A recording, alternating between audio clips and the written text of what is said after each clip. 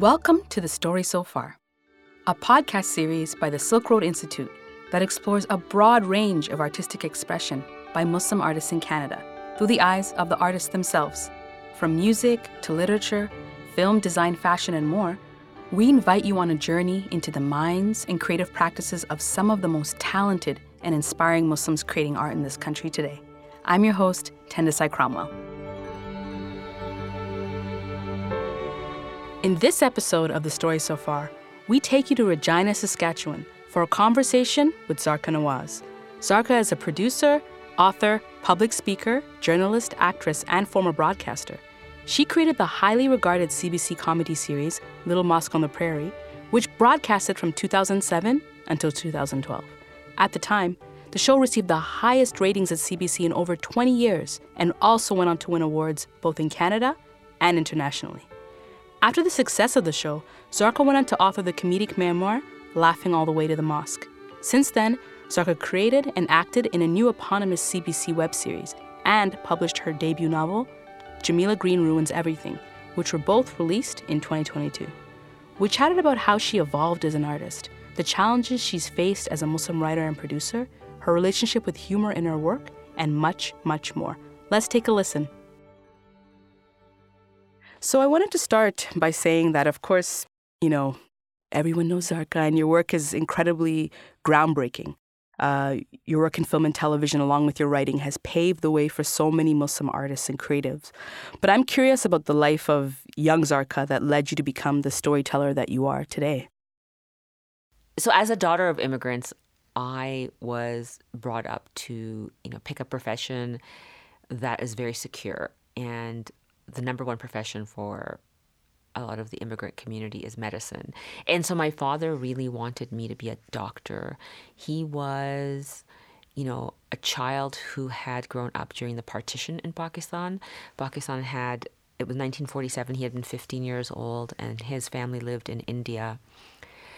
And like a lot of people, they were part of that mass migration. I think at that time it was one of the biggest human mass migrations in the world. And, they lost their land, they lost their jobs, properties, homes, and they started all over again from scratch. And it had a profound impact on my father. And he felt that the one thing that no one could take away from you was education. And because in that time period, the eldest son is expected to take care of the whole family financially, he became an engineer, he moved to England, and he started sending money home. And whenever he would return home, his female relatives were married off at a young age. And it was the culture at that time, because that was a way they could keep women safe, was to get them married into families. But he always felt that his female relatives were these really intelligent women, and that their potential had been cut off at marriage, because then they would, be subsumed with motherhood, being a wife, family. So he got it into his head that his daughter, I was his only daughter, was going to avoid that fate. And the way to avoid that fate was to have a career which made a lot of money, and that was medicine. And so I grew up with this mantra that you will become a doctor, make a 6-figure salary, and then that whole thing about women getting married and having children and then your career not advancing will never happen to you, because you don't have to get married and have children. So we can cut that out of your life. So that was my goal growing up, was to become a medical professional. And, but then you turned to storytelling. And so... Yeah, well, I didn't get into medical school. Oh, that's what happened. So storytelling was a backup in a... No, it wasn't even a backup. Like I went to university and got a science degree. Right.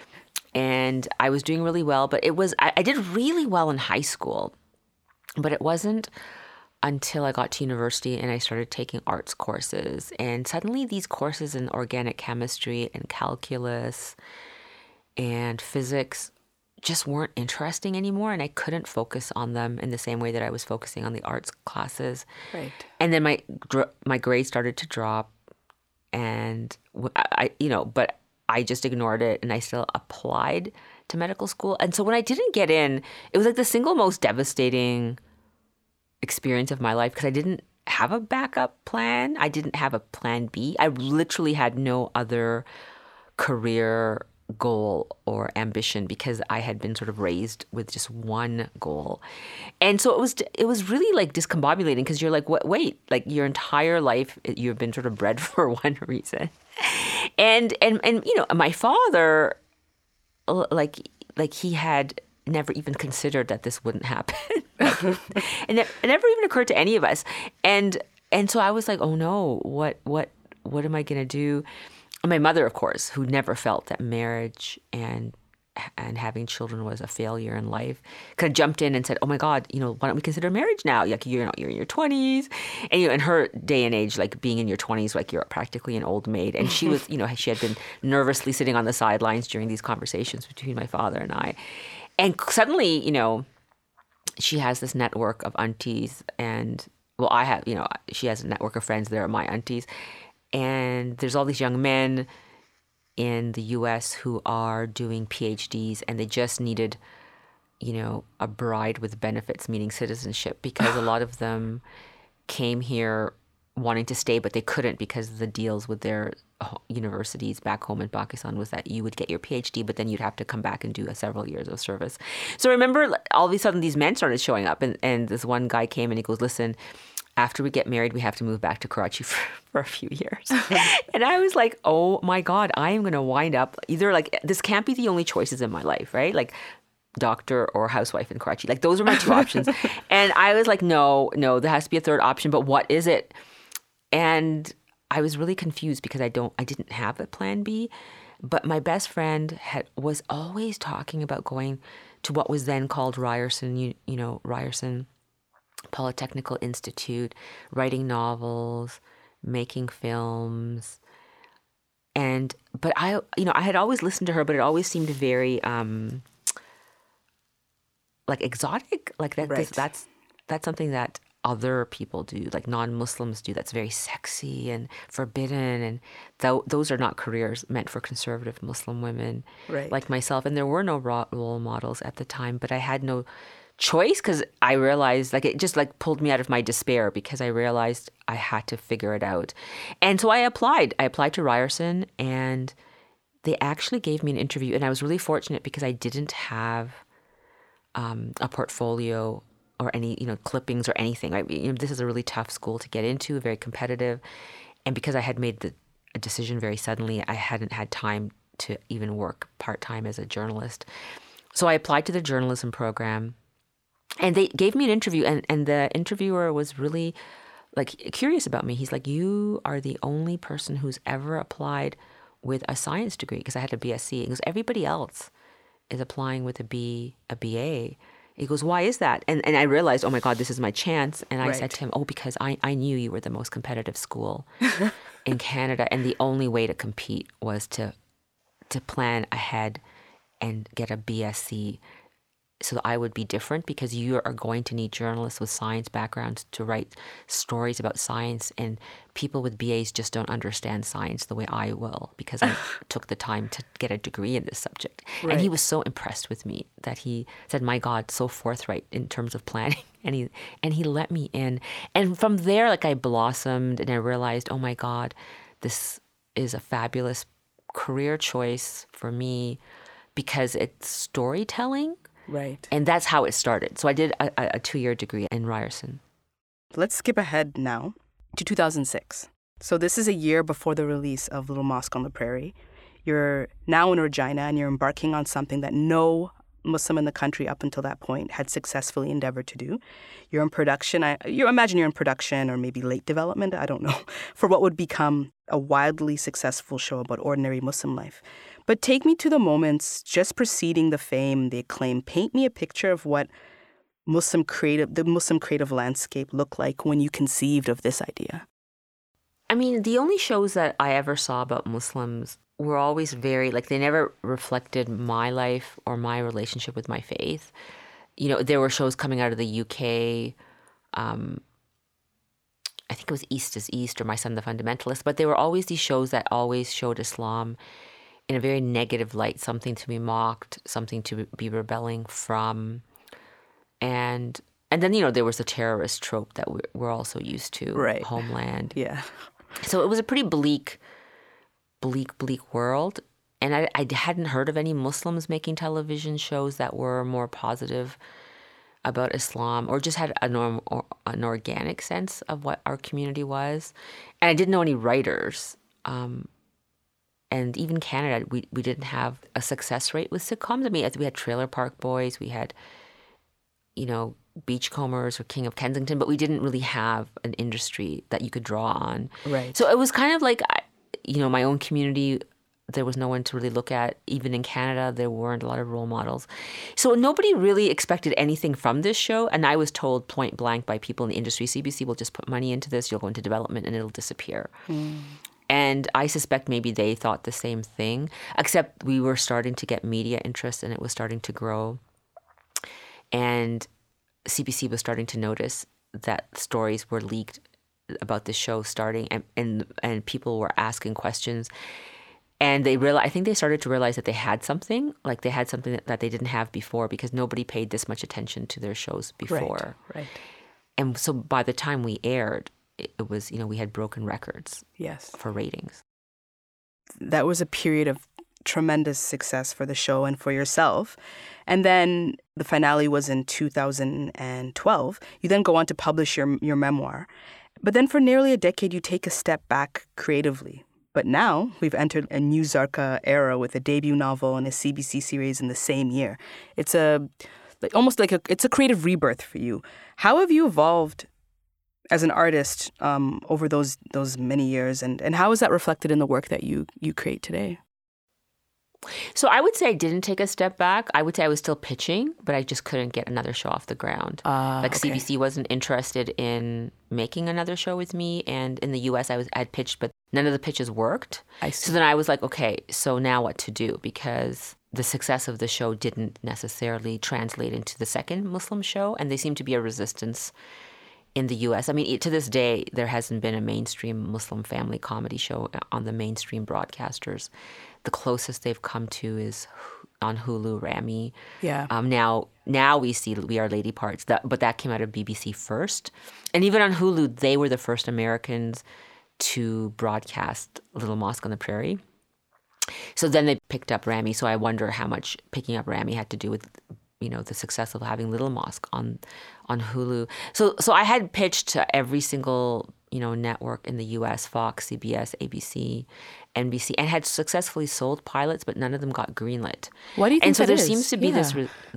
I don't know. It's very confusing. Like Muslims seem to be this one demographic that is a hard one to cross over, and I think it's because there aren't, like, the industry is set up where they buy, like, say one network will buy 150 pitches. And so there's 150 writers writing for, say, just NBC in 1 year. And from there, they will take maybe 5 to pilot. And from those, one will air and likely not make it. So Right. There's a 99% failure rate. So you have to have a massive number of people. If you want a Muslim show, then you got to have a lot of Muslims pitching because the success rate is very high. And so we're just entering this field in baby numbers. And so the odds are against us just number-wise, right? So we have, as a community, traditionally gone into science, not into the arts. So we're starting to see more Muslims in those fields, but you would need to have massive numbers in those fields before you're going to see seismic change. And so I think that's one of the reasons. We just don't have the qualified writers out there. They're starting, but there's not very many of us, not given the odds of what it takes to get a television show off the ground. Right. So I decided, if it was going to be that hard to get another show off the ground, I still wanted to keep writing. So then I switched from television to publishing. So then I wrote my memoir, Laughing All the Way to the Mosque. And then it was 2000, and it came out, I'm trying to remember, 2012? 2012, I think it was 2014 when ISIS emerged Right. in the media. And at that point, I was like, okay, I want to write about this because nobody else is going to write about this. And it's not working. Writing about this subject seriously is not working. So I wrote a book and I gave it to my agent, and they gave it to my publisher, who published Laughing All the Way to the Mosque. And they were like, no, we don't want it. It's not ready. It's not quite right for us. And so my agent said to me, listen, like once you get turned down, that means no one's going to give you an advance, and you're on your own. Okay. So you have to figure this out on your own. So I was like, okay, so now I'm going to have to hire editors and pay out of my own pocket and work with them and get this book to where it should be. Because I really felt strongly it was a good book and there was a real story behind it, and it was about a difficult subject. And so because writing a novel is a very different medium than writing for television, I had a lot to learn. So it was like getting a creative writing degree. So I would hire an editor every year, and they would teach me the different aspects of creative writing and novel writing and help me shape the novel, because I had a lot of Middle Eastern history in it. Right. I was trying to explain the context for how this group came about. So every year I would hire a new editor. And by the 6th year, the editor said to me, listen, how many editors have you been hiring? And I said, well, you're my 6th. And they're like, okay, I think you need to stop now. I think you're getting addicted to editors. Like she was an editor, like she was a script doctor, like editor. And she's like, people come to me to help get published. And usually their novels are terrible. But this is one of the best constructed novels that's come to me. There's a few things I'll give you notes on, but you need to give this back to your agent. I don't understand why something like this can't get published. Right. So I did. I submitted it back to my agent, and they resubmitted it to the publishers. And this time, within days, it sold in both Canada and the U.S. It's a book that's like nothing else that I've ever read. It is a truly unusual but very humorous book, a take on a very serious issue that I've just never seen anything like it. And so I'm very glad that it's out in the world, and we Canadians can lay claim to that you were able to create something like this and for it to be published. Now, I wanted to talk about, when you were creating Little Mosque, in terms of Muslim representation, I like to use the idea that we were living through a winter. But like now, over a decade later, we're kind of living in a spring. There's growth. There are many celebrated and talented Canadian Muslim artists. What does it feel like to be creating in this moment where there's a kind of a renaissance? I wouldn't quite call it that yet, but we're getting there. And to know that you had a role in planting the seeds and shaping the artistic landscapes for Muslims in this country. I mean, it feels great because, now I'm looking at second season of my web series, and, I'm looking at the writers I can draw upon. And now suddenly there's writers. Yes. Writers. And I'm like, wow, we have options. We can hire people. Right. Because when it was Little Mosque, there was no one. It was like Sadia Durrani was a stand-up comic in Winnipeg. And I remember phoning her and saying, dude, I can't be in a room with like 7 white men. Like I need someone Muslim on my team because Right. This is insane. So she like dropped everything, came into the room and started writing for the show and started getting trained up.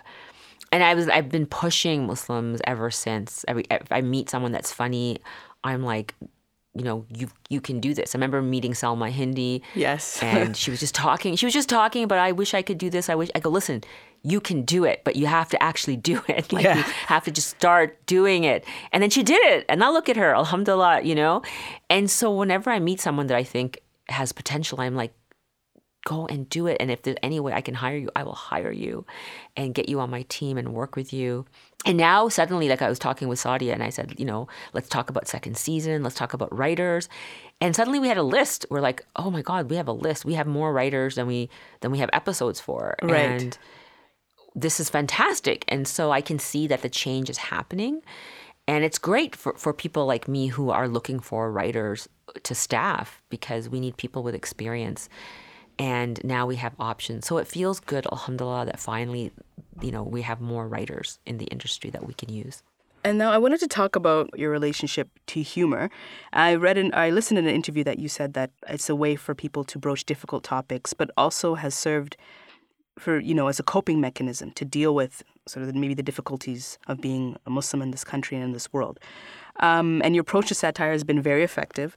Could you tell me about your relationship to humor, both creatively, but also I'm really interested to know about it personally as well, and if it has maybe evolved over time? I'm just drawn to comedy. It's sort of a natural instinct. I don't do it on purpose. Like I don't say to myself, let's not pick drama, let's pick comedy. It's always been comedy. Like there's never been from the beginning.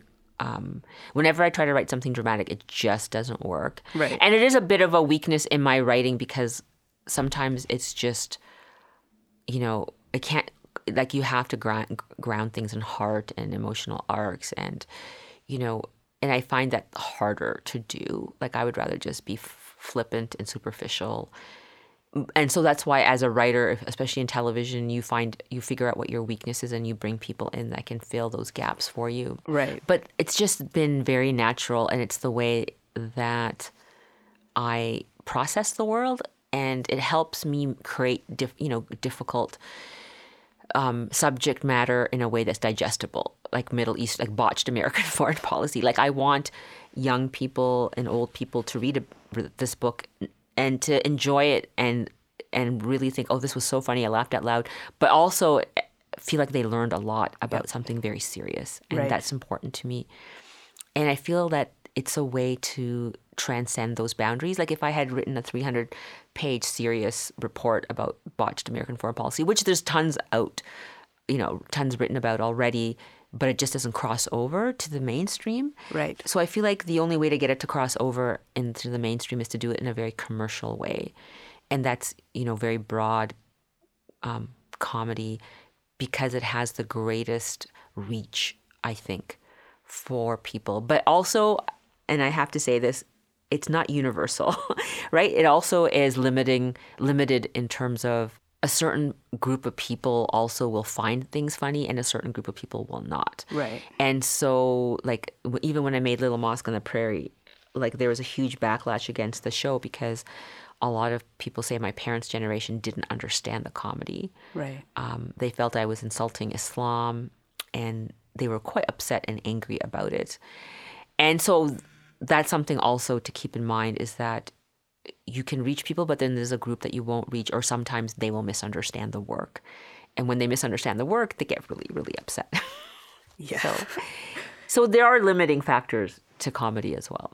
I'm writing a novel myself, and it's one of those heavy, very poetic kind of novels that is dealing with, a tragedy in a Muslim community in Toronto. And I'm trying to infuse so much humor all over the place because it is such a heavy topic, but my natural instinct isn't to write comedy. And so I look to you and I look to others to sort of think about, okay, how best to infuse that comedic element so that people connect to people and people aren't going to feel so heavy, reading a book about, I don't know, a mosque arson attack, right?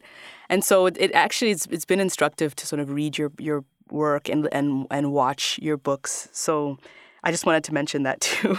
Yeah, I think you should also lean into your strengths. Like I have a hard time with grounded emotional writing that way.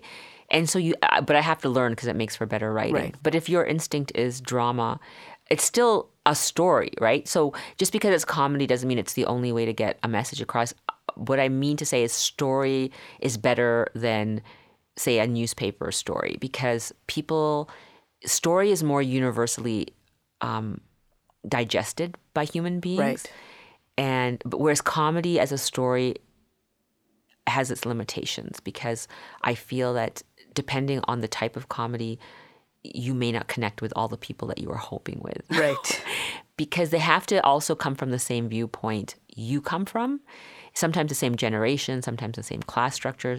It's like there's a whole complication to how people consume comedy, whereas story is wider. Like as long as you're a good storyteller, yes, then I think that's less limiting than, say, comedy. Well, so for me, like I've avoided books about the Muslim community that have been too heavy. And I'm like, would I read my own book if I read the description? I'm like, I'm not sure.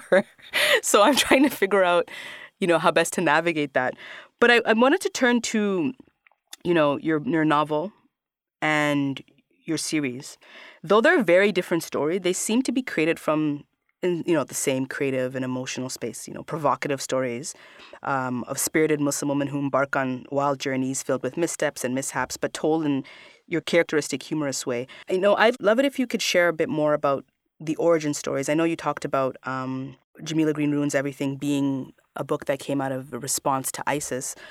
Could you talk a little bit more about that, and as well why you chose to tell the story, Zarqa? Yeah, I mean, so like I mentioned, the whole decade, right, that I couldn't make television again. So there was also this introspection, like, why is this happening to me, especially after Little Mosque.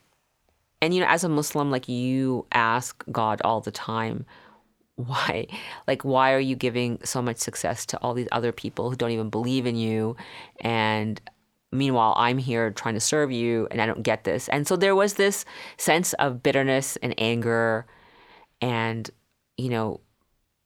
loss. And I think that I was going through a really bleak time spiritually while I was writing the book, which is what you read about in Jamila. Like when you read those prayers, like those are coming from a real place, because those are actually being said right. to God. And there's this sense of like, why? Like, why am I being tested like this? Is this a test or is this just professional failure? I can't tell the difference, right? And so there was this questioning, and then I was trying to lean on the things we are always taught and see, like, is that working? And so we are taught, you seek help in prayer and patience. And so the question I had is, well, how long does one have to be patient? And then, that whole verse in the Quran that you will be tested with loss. Yes. And then I was trying to ask myself, is this loss? Is this book never going to get published and this is a loss of labor? Is that what this is? So I'm always trying to double guess God. Like, what are you doing here? Is this a test or is this a loss of labor? Right. Is this never going to happen? How do I know the difference? What am I supposed to be doing? And so I was questioning and questioning and questioning. And then just trying to understand concepts in the faith, like what does tawakkul mean? Right. What does it mean?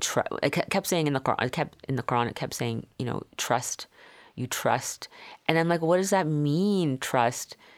And so I was going through sort of this spiritual questioning and trying to understand it. And I was writing the book simultaneously. Right.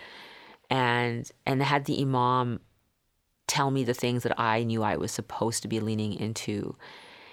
And so I was kind of going through this spiritual cycle with the book, like trying, Jamila was going through a lot. I was going through a lot. Right.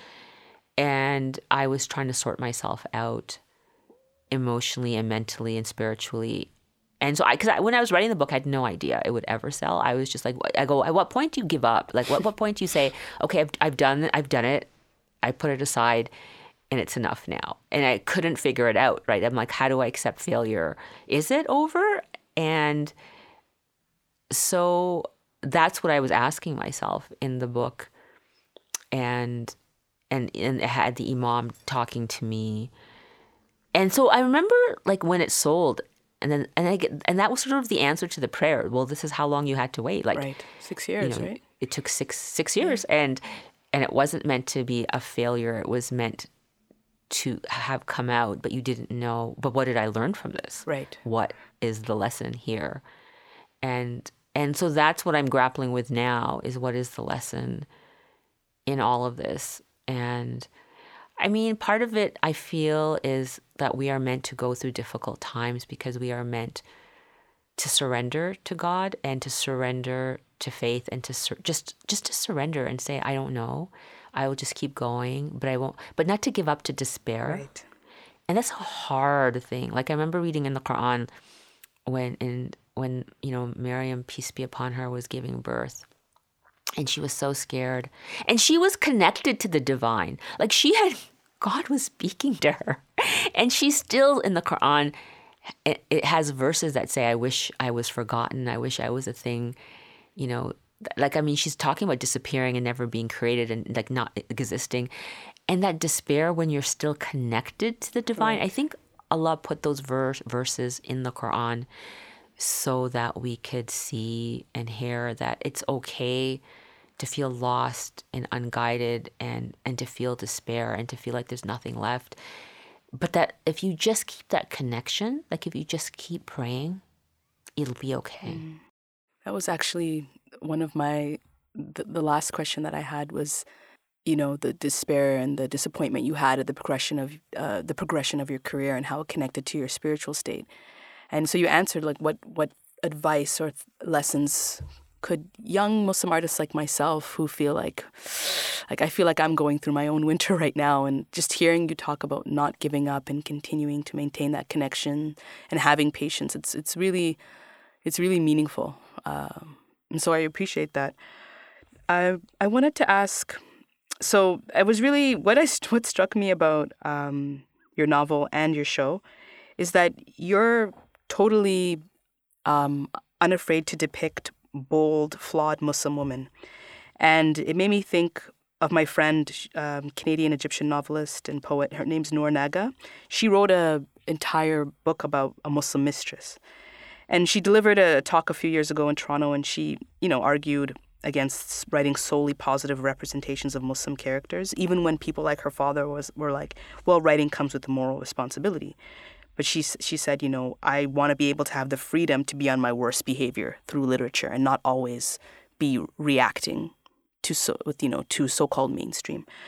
Have you, because there's been backlash to Little Mosque on the Prairie, and I imagine there would be certain conservative elements who might have different views on, Zarqa and even your novel. How have you wrestled with the idea of moral responsibility as an artist? It's interesting. It's an interesting discussion. Like I don't shy away from telling people that my work is primarily to serve my creator, and that's essentially my intention on earth. And I am up against a secular community who don't easily digest the stories. So I'm not interested in making digestible stories for the secular world about Islam and Muslims. Right. Like, I'm just not interested. Like, if you have a book about Muslim women being beaten or, some horrible, honor crime or whatever, and you want me to blurb your book or support you, like, I'm sorry. Like, I'm not going to do it. You just ask someone else. It's just not me, and I'm not supportive of those types of projects, because I feel like there's enough out there already and they don't serve the community. So for me, my moral responsibility, I feel, is to talk about spirituality and one's connection to one's faith through the work that I do. And I try to get that out in different ways. And I mean, in the book is very easy. Like, you can see the intentionality behind the book. But at the same time, there are Muslims who get very upset because the book it's about Muslims and terrorism and ISIS. And they would rather I had never done that and just stick to writing wonderful stories about Muslims. But in my mind, my intentionality was very clear that I'm trying to talk about the context in which ISIS appeared and what were the conditions under which, Iraq and Syria were attacked, and the power vacuums that formed that caused this group to exist. So in order to write about that, we have to write about Muslims and terrorism. Right. And that sort of goes against the grain, and some people would rather, me not do that. But I feel it's my moral responsibility to talk about those things, because there are still, to this day, repercussions that exist. There are still women who left as teenagers to join ISIS and are now stripped of their citizenship, languishing in refugee camps, and their children are there, and governments just want to kind of, what I say, Guantanamo away those issues, because put your head in the sand and just not think of Muslims as human beings. And sometimes you have to give a terrorist, if there's a woman who joined ISIS and we consider her a terrorist, we have to give her humanity, give her humanity back, so she'll be treated like a full human and be given full rights, so that she can be tried and sentenced and she can have some sort of closure to her life. But just to forget about her, and the reason we forget about her is because she's considered subhuman. Right. And I'm trying to bring back the humanity to those people. Right. And so I will be going against the grain. I understand that some people will say we don't want those stories because people are starting to not talk about Muslims as terrorists. So why are we reminding them? And I'm like, well, because there are real consequences of not dealing with this head on. Right. And we have to do that. And so I feel like that's one of my processes. And making the show Zarqa, it came from these really angry brown women who wrote think pieces about the film The Big Sick. They were so angry because at that time, when you had a man of color who was in a romantic comedy with a woman, these women were writing that he would date brown women, but only as kind of like comedic foils, undesirable, unattractive, lesser than to be swept aside for the white princess, Always, the trophy. Yeah. And I mean, some of that has changed today, but in that time period, that was what was considered normal. And so the idea of how to take that subject on, the whole race politics of love, so I decided I would have a character who would get back at her ex by doing the same thing and dating a white trophy to go after his white trophy. And I wanted to get away from, like we never see Muslim women as agents of their own romantic life. Right. Like they're always subplots. And I wanted to get away from the same old story that we always tell about Muslims and tell a universal story of revenge and anger and jealousy, and then talk about how middle-aged women are devalued in society. Right. And I feel like that brings humanity back to being Muslim. And we don't always have to tell stories about being in the mosque and praying, and they don't always have to be like little mosque-esque like stories. They just have to be stories about people who are fully rounded people. And you can do it without promoting dangerous tropes about Muslims if you do it with intentionality. Right. And so that is the way I use as a guide for my work. Right. I read this long profile piece about you, which is really good. And in it, I was unsurprised to read that, when a university studied your show, that people who watched it reported lower scores of measures of prejudice. Now, the impact is clear with the show, not to mention, of course, that you've paved the way for a generation of young Canadian Muslim creatives. Now, with your new show and your debut novel, what impact do you hope it'll have in this country? Or do you think about impact in that way? I mean, I never make a project and then think, what will the impact be? I always make it and just think, how can I make the best entertainment that will be so funny that will transcend people's understanding of what Muslims are? Because I feel like I never know what the impact will be. And because I mean, in the past, so much of it has been negative from the Muslim community that now I'm just like, I just put on my blinkers and write the best story, the funniest story, the most entertaining story that I can from my perspective, and then send it out into the world and see what happens. My goal as a creative is not just to be someone who's putting out creative content, but somebody who actually owns her own IP and builds her own production company, Right. and can make the decisions that normally have been given to white men and women in terms of control and power in this industry. And I want to be like a Mindy Kaling or a Shonda Rhimes, where people come to me for the shows, that I don't depend on the broadcasters and the streamers, they depend on me. And I want to get to that point in my career because I'm tired of being rejected and pitching to people who don't get the stuff or to understand, and watching other people get big deals because of their parents or their pedigree. Right. And I want to get to a point where I can make such excellence and mentor people up to such a degree that I'm no longer dependent on the system. That system is dependent on me. Okay. And that is the goal. That is the final goal. So that's Zarqa's next move, huh? Can't wait to see it. I just wanted to thank you. This is very illuminating. You're making me think I should try my hand at script writing. I really appreciate taking the time. Go for it. I should go for it, yeah. All right. Okay, thank you so much, Zarqa. You're welcome. Thanks for having me on. The Story So Far is a Silk Road Institute production and was funded by the Canada Council for the Arts Digital Now grant. We acknowledge that the Silk Road Institute operates on the traditional territory of the Ganyankahaga, presently known as Montreal. These are unceded Indigenous lands and a place which has long served as a meeting and exchange among many First Nations, including the Ganyankahaga of the Haudenosaunee Confederacy, Huron-Wendat, Abenaki, and Anishinaabeg. We recognize and respect the Ganyankahaga as the traditional custodians of these lands. The show was produced and researched by Asan Mogul, script writing and editing by Anam Shah, additional script editing by yours truly, Tendisai Cromwell. The executive producer and creative director is Mohammed Shaheen, music by Suad Bushnak, marketing and communications by Nawal Salim, sound editing and mixing by Mark Knox at New Sound Productions, graphic design work by Hamza Ali. Special thanks to Silk Road Institute's Programs and Development Manager, Miriam Zaidi. For all of our episodes and to support Silk Road's future programming, visit silkroadinstitute.ca. I'm your host, Tendisai Cromwell. Thanks for listening.